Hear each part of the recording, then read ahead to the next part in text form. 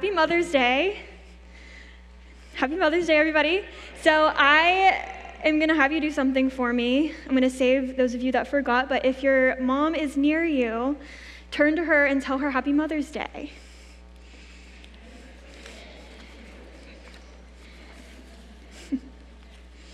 So my name is Grace Rankin. My husband, Ben, and I have the privilege of starting a young marrieds ministry here at Greater Life, and we're just excited about how God is just growing this church, and we're just thankful to be a part of this church family. Every Sunday on the way home from church, I'm just telling my husband that we're just so blessed to have a community like this that just cares for one another so deeply. And this Greater Life, it is definitely a community. It is what the church should be. And if you're new here this morning, well, we welcome you. But thank you guys for being a family to me and my husband, Ben. We really appreciate all of you guys and love you guys so much. So I have the honor of sharing some of this Mother's Day message with you guys. Pastor Donna is going to come up after me, and then we'll have Pastor Andrew at the end. But thank you for listening to me for when you have to listen to me.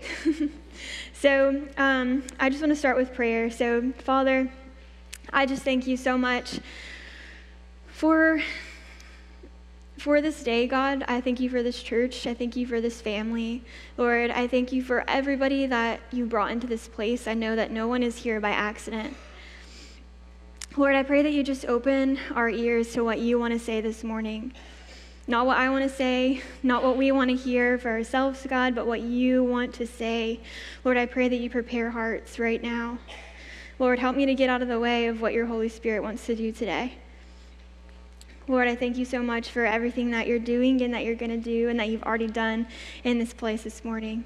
In Jesus' name I pray. Amen. So our message today is called The Mother's Heart. And I want to start by reading a quick poem because Mother's Day there's so much celebration. It's awesome. It's like just such a good day and it's so exciting. But for a lot of people, Mother's Day is really, really difficult. And this poem just kind of addresses all of the people. So it says, "To those who gave birth this year to their first child, we celebrate you. To those who lost a child this year, we mourn with you. To those who are in the trenches with little ones every day and wear a badge of food stains, we appreciate you. To those who experience loss through miscarriage, failed adoptions, or running away, we mourn with you. To those who walk the hard path of infertility, fraught with pokes, prods, tears, and disappointment, we walk with you. To those who are foster moms, mentor moms, and spiritual moms, we need you. To those who have warm and close relationships with your children, we celebrate you. To those who have disappointment, heartache, and distance with your children, we sit with you. To those who lost their mothers this year, we grieve with you. To those who experienced abuse at the hands of your own mother, we acknowledge your experience. To those who lived through driving tests, medical tests, and overall testing of motherhood, we are better for having you in our midst. To those who have aborted children, we remember them and you on this day. To those who are single and long to be married and mothering your own children, we mourn that life has not turned out the way you longed for it to be so far. To those who step-parent, we walk with you on those complex paths. To those who will have emptier nests in the upcoming year, we grieve and rejoice with you. To those who place children up for adoption, we commend you for your selflessness and remember how you hold that child in your heart. And to those who are pregnant with new life, both expected and surprising,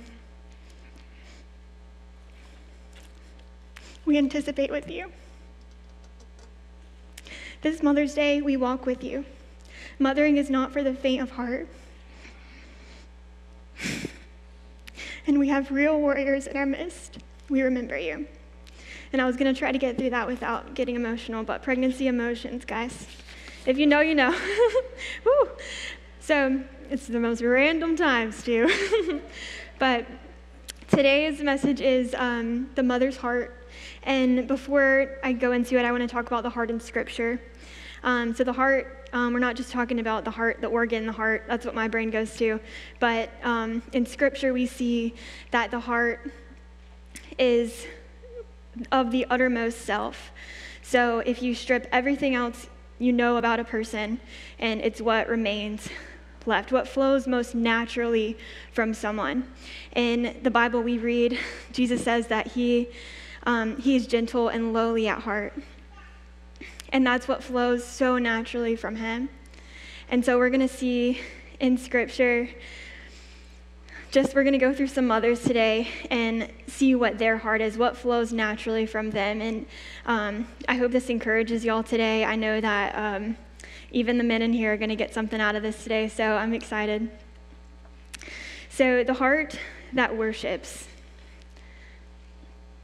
Worship, when you think of worship, I know a lot of people think of singing songs. We say our worship team, we're going to do worship today, which that is definitely a part of worship. But worship in its totality is a heart posture. It's a way of living, it's a way of thinking, it's a way of being, not just on Sunday mornings or Wednesday night, but all the time. It's who you are. And in Luke 1:30 through 38, we're going to look at Mary, and when the angel Gabriel came and told Mary that she's going to have a son. She's going to have not just a son, but the Son of God, the mother of Jesus. So when Gabriel comes to Mary, he says all these things, and she asks, well, how can this happen? I'm a virgin. At the time she's engaged to a man named Joseph, and they're just engaged. They're not married yet. So she's like, how can this happen? And I don't know about y'all, but I would have a lot more questions than just that if someone said that, because the Son of God, what do you mean? It's crazy. But she asked that, and then he answers that the Spirit of God is going to come upon you, and you will conceive a child. And her answer to that is just so straightforward, and she says, I am the Lord's servant. May everything you have said about me come true. And then the angel left her. So she accepts the will of God so willingly, and without many questions at all, she just accepts it, and she accepts God's favor, and she surrenders to his will. And this time, if you were just engaged, or if you were pregnant and you weren't married, you were pretty much outcasted. And Joseph could have called off the engagement. She could have been outcasted. There was so much hardship that rode on that assignment that the Lord was giving her. And we don't really think about that sometimes, but there was so much blessing in it, but there was also so much hardship and so much trust that she had to have in God in that moment. And she surrendered so willingly. And we also see her praise God for it. Right after she goes and visits a relative, Elizabeth, who is also pregnant, the angel told her that she was pregnant as well, and she goes and visits her. And what Elizabeth says to her when she comes, she says, you are blessed because you believed that the Lord would do what he said. And how Mary responds to this, the Bible calls it Mary's song of praise. So not only is she surrendering to God's will and accepting God's favor, the blessings and the hardships both, she's doing it with a spirit of joy and with a spirit of praise. And I'm just going to read through this, and I want you guys to follow along or just close your eyes and think about her heart posture in this, and it's so beautiful. She says, oh, how my soul praises the Lord, how my spirit rejoices in God my Savior, for he took notice of his lowly servant girl. And from now on, all generations will call me blessed, for the Mighty One is holy, and he has done great things for me. He shows mercy from generation to generation to all who fear him. His mighty arm has done tremendous things. He has scattered the proud and the haughty ones. He has brought down princes from their thrones and exalted the humble. He has filled the hungry with good things and sent the rich away with empty hands. He has helped his servant Israel and remembered to be merciful. For he made this promise to our ancestors, and Abraham and his children forever. She calls out his goodness in the past. She calls out his goodness now. She calls out his goodness, what he's going to do in the future. And she's uplifting God, and she's praising God. And she's accepting his favor with a spirit of praise. And I just want to encourage y'all that that is a mother's heart. That's her heart, and that should be our heart. Every one of us is accepting his will. And there's times where the Lord calls us to things or puts things in our lives that aren't just blessings. He does a lot of blessing, but a lot of times it comes with blessing, and it also comes with hardships. So surrendering to him wholeheartedly, but with praise, with the heart posture of praise and worship. The second thing I want to draw your attention to of Mary's heart is that she pondered and was amazed.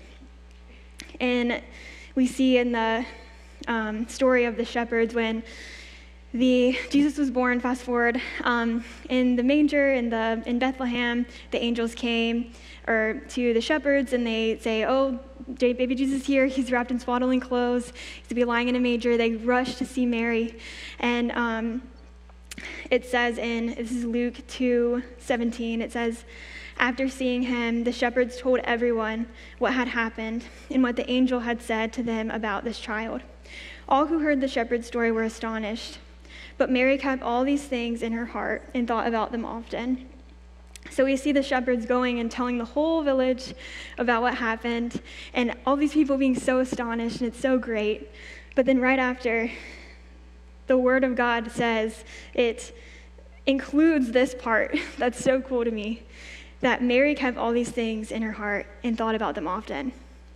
So I think a lot of times we make like doing big things like going and preaching and all these things like such a bigger deal than just like thinking about God often and just like giving him your whole heart. And I think in scripture, what's written about Mary isn't that she like preached from a mountaintop or healed the sick, but that she genuinely and deeply praised God. And he had her heart. She pondered his nature, and she pondered his works, and she was amazed, and she treasured all those memories in her heart, and she thought about them often.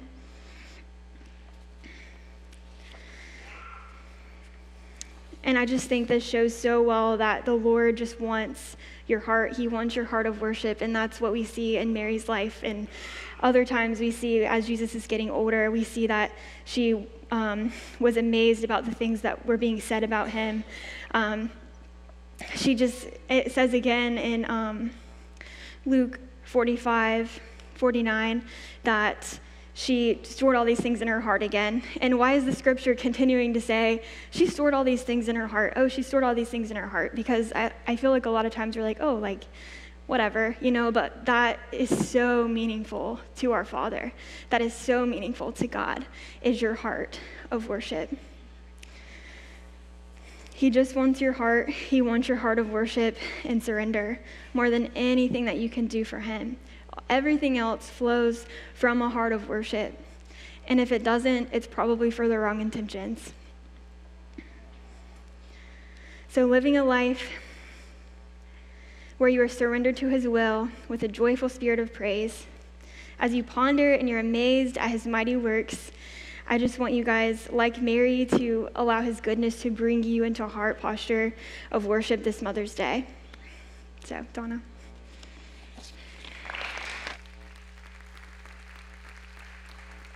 Thank you, Grace.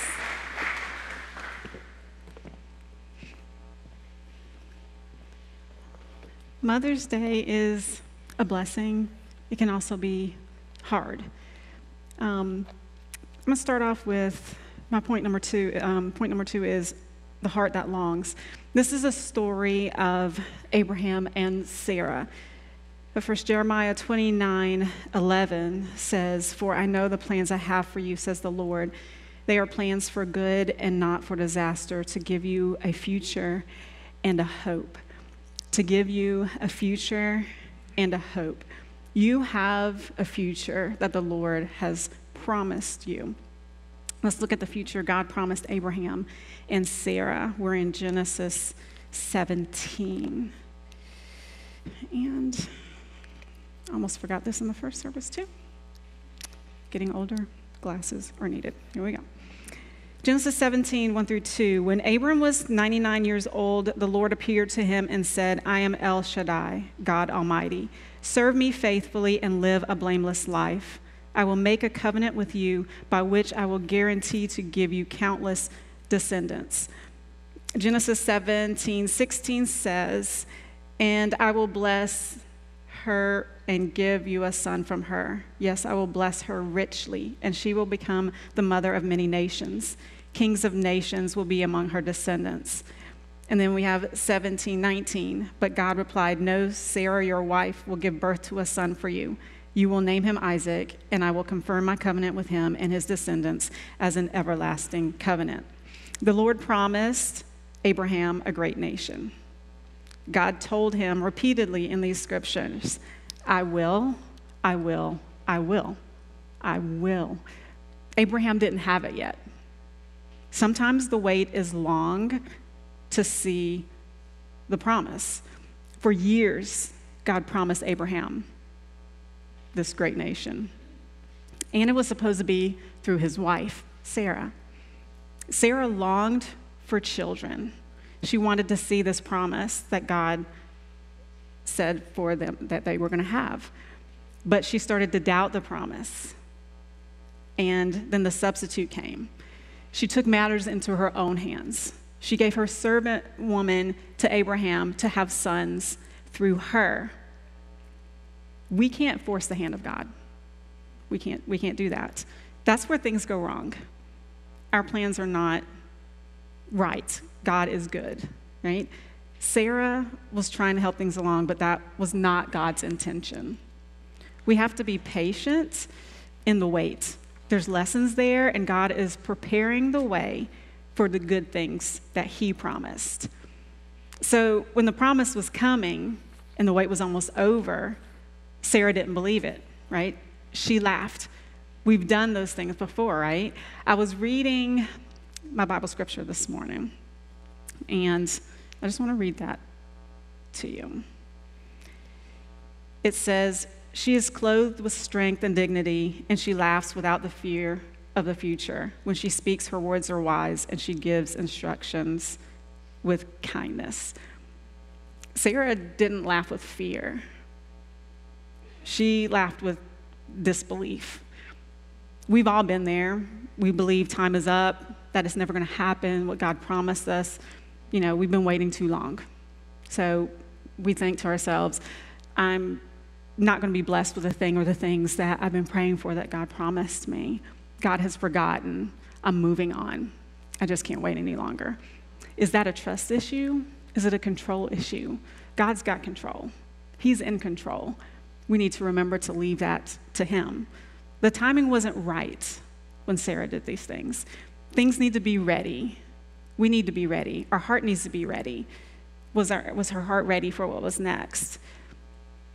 Let the Holy Spirit in our waiting guide us and help us in our longing.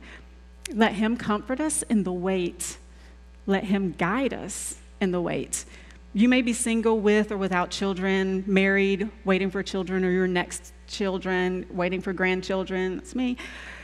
Or you might be longing for some other promise that God has promised you. God is preparing the way. Don't doubt it. Don't rush it, but prepare for it.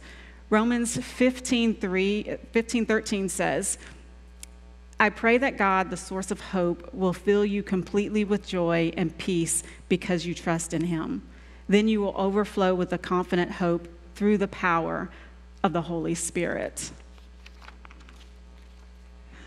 Luke 15 has the story of the prodigal. Jesus is talking about things that are lost.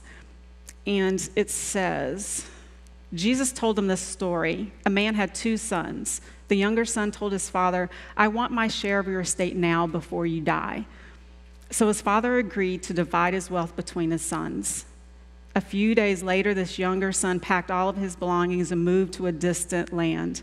And there he wasted all his money in wild living.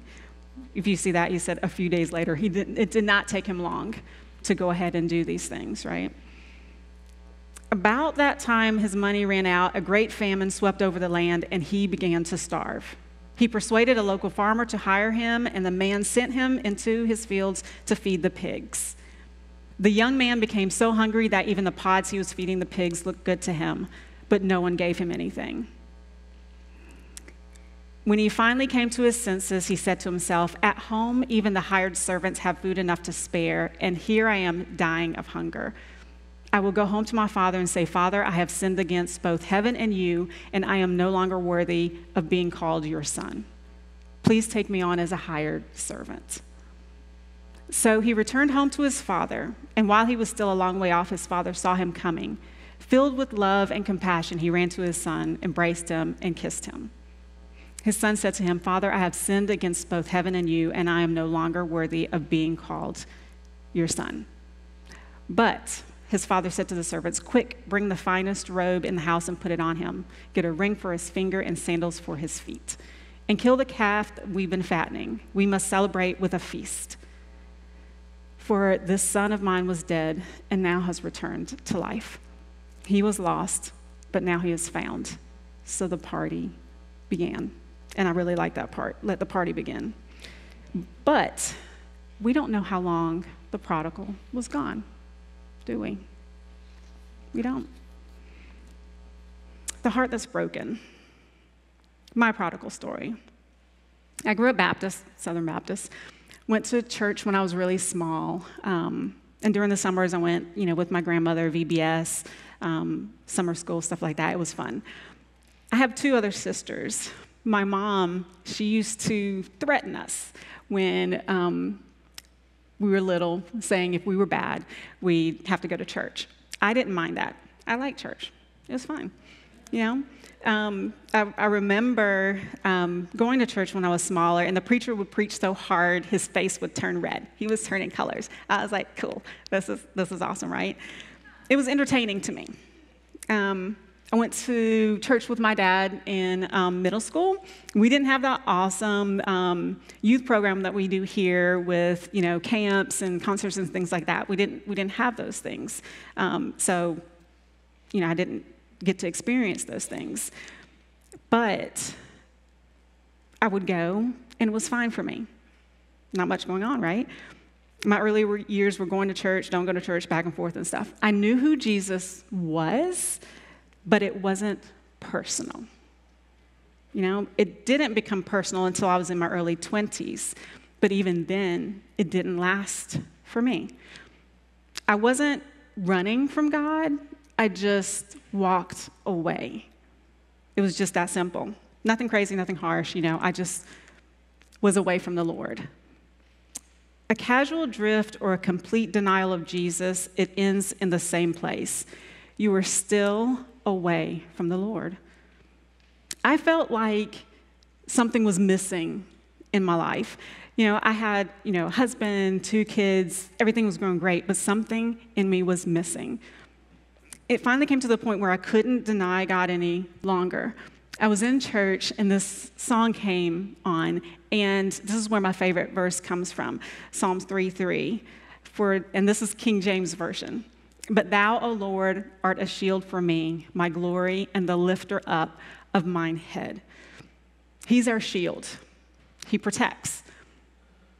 He's the lifter of my head. If he lifts your head, you're looking at him. He's looking at you, right? A shield for me, my glory, the lifter of my head. It became personal. Jesus came back for us, but that day, Jesus came back for me. It became personal, and there was no turning back for me at that point. Proverbs 22:6, "Direct your children onto the right path, and when they are older, they will not leave it." I knew I wanted to raise my children in church. I didn't want them to go through what I did, back and forth. I wanted them to know the Lord. We went to church on Wednesdays, 2 services on Sundays. They went to the Christian school, a Christian daycare. I homeschooled them. I did Christian curriculum. One day I was preparing Isaiah's lunch. He was in a co-op for the homeschool. And I asked him, I said, "What fruit do you want for lunch tomorrow?" And he said, "Joy." I love that. He had an awesome kids pastor, by the way, just saying. It was awesome. And that's what I wanted. We raise our children the best way we can, pray for them for good things. We never want our children to go through hurt. We try to spare them as much as we can, but ultimately they have choices to make that we cannot make for them. Sometimes those choices lead to hard lessons. In the prodigal story, he chose to leave, but he also chose to return. I've been praying for my daughter for over 2 years now. Year 1 was so hard. I was so broken. I'm still broken in many ways. I was praying and I was crying, but thanks to some good advice, I had to take a good look at what I was praying for. I wasn't praying right. I was praying to God for my will to be done, not His. Through my broken heart, I didn't pray whatever it takes, God. I wasn't ready for that. I was not at that point. I didn't want her to be hurt or to hit rock bottom. She's my daughter. We don't want that for them. I didn't pray for my daughter's friend at first. I didn't want to pray for her. I want to pray for my daughter, for her to return. But both of them, they are gripped in the chains of sin. I was praying for the desires of my heart, but I had to learn to ultimately pray for God's will to be done. Whatever it takes, Lord. Whatever it takes. Like the parable, I'm the parent of the prodigal. I'm still here waiting, watching, longing for her to return, but my arms are open, ready for her to return. Proverbs 22:6 again, direct your children onto the right path, and when they are older, they will not leave it. But how much older? How much longer I have to wait? There's a song that speaks to me right now, and it says, when I was younger, I was running like a prodigal. My mama praying every night that God would save my soul. Even in the dark, He never let me go. I hit the wall face to face with the Holy Ghost, and it says, there's someone praying for you every day. Now that's amazing grace. Don't give up on the ones you love. Just a little faith is enough. When the prayers go up, the lost will be found. That's Fight on My Knees by Evan Croft. But through the longing, the broken heart, whose will are you praying? Are you praying yours, or are you praying God's? Were you the prodigal? Noah prodigal? Are the prodigal? Let the Spirit guide you in your prayers. Speak the desires of your heart and let the Spirit guide you towards God's will be done. If you are praying with someone, let us agree with you in prayer. We're the body of Christ. We're our community. We can pray together. Let the Spirit guide us. They're our children. We don't want them to be hurt, but we also have to be guided and make sure that we're following God's will.